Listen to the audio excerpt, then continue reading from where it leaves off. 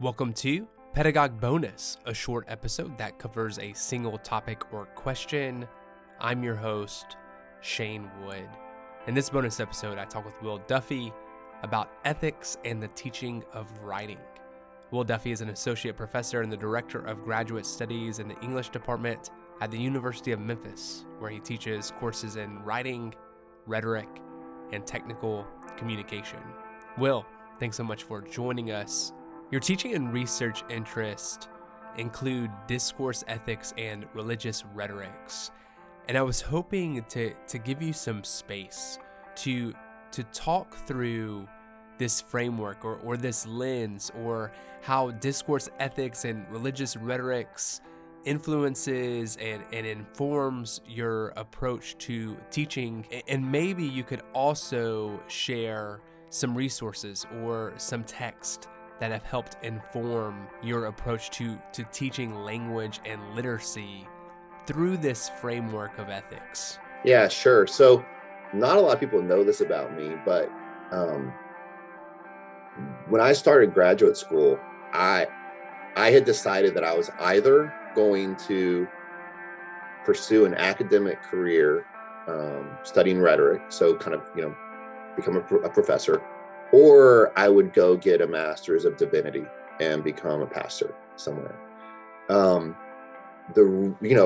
At the end of the day, both of those choices reflected my concern for how we talk to each other and how we communicate, and importantly, how we reflect on and engage with sort of what Burke might call like those ultimate concerns that make a difference in our lives. And so, when I think about my scholarship, practically everything I write ultimately falls back on questions about the ethics that inform how we interact with one another.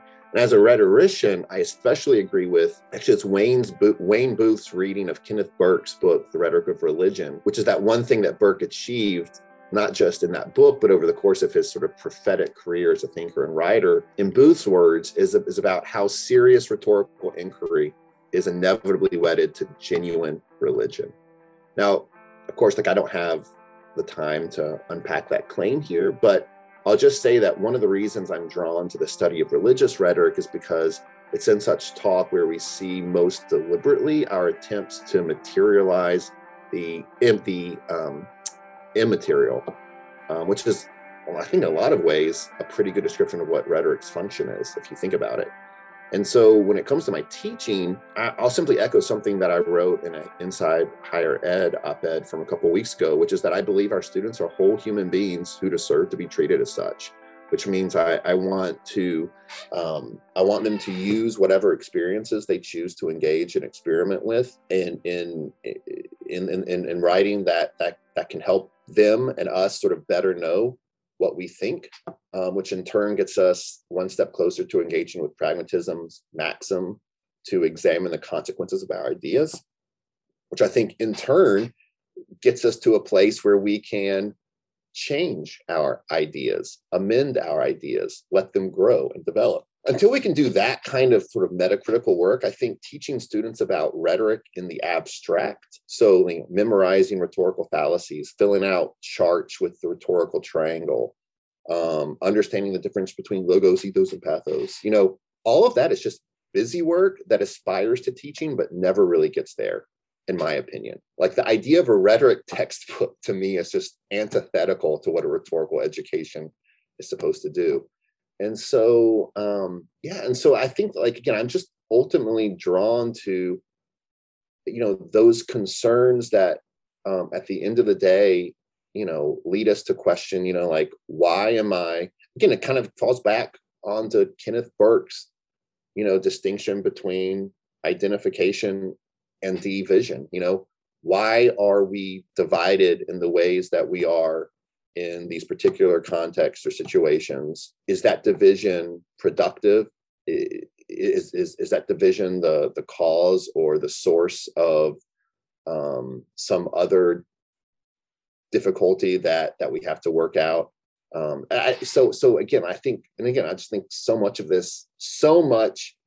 comes back down to how we engage with words and with language and with our relationship to words and language. And so that's why I think I study religious rhetoric, but also why I think, again, like whether I'm writing about collaboration, or I'm writing about virtue ethics, or I'm writing about how we teach information literacy to first year college students. At the end of the day, like, those ultimate concerns are always rooted in questions about how we relate to one another and how we communicate those relations and where those relations are pointed. My doppelganger, John Duffy, who I'm just going to call my uncle, even though he's not. I love John, but he his new book on virtue ethics, I think is really a good place to start, where you can kind of see some of the thinking. Kind of coincidentally, we both started writing about virtue ethics around the same time. The very first thing I ever published was a book chapter about virtue ethics and the teaching of writing back in, I think, 2011. And so we've had sort of a healthy conversation about how writing teachers can use the classroom to sort of engage in questions related to ethos in new and productive ways. Virtue ethics always asks the question, not whether or not something is right or wrong, but instead you kind of put the agent front and center and you say, in this situation, what kind of person do I want to be? What kind of person do I aspire to be? And then you use that as sort of the starting point for asking questions. I've dropped this word several times in this conversation with you, Shane, but pragmatism is incredibly important to me as a philosophical orientation. I can't tell you how influential William James's little book of lectures on pragmatism has been and continues to be for me. George Herbert Mead, who is an incredibly abstract writer and thinker, once you can kind of get past the challenge of his prose, I think is really, really shows us really kind of important ideas about the way that language is paralogic and the way that we, in community, kind of create meanings.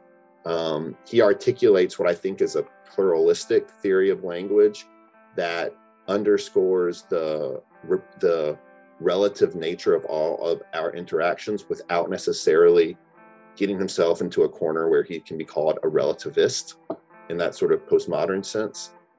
So that's where I would start. In composition, read anything that John Duffy has been writing, and then go back and read some pragmatists.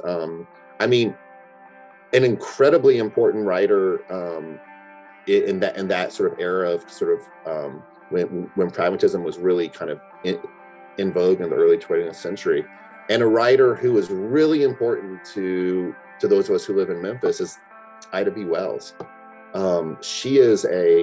I think she's a great model of what pragmatic thinking can do and be as a way of activism. And so I think I would point people to her as well.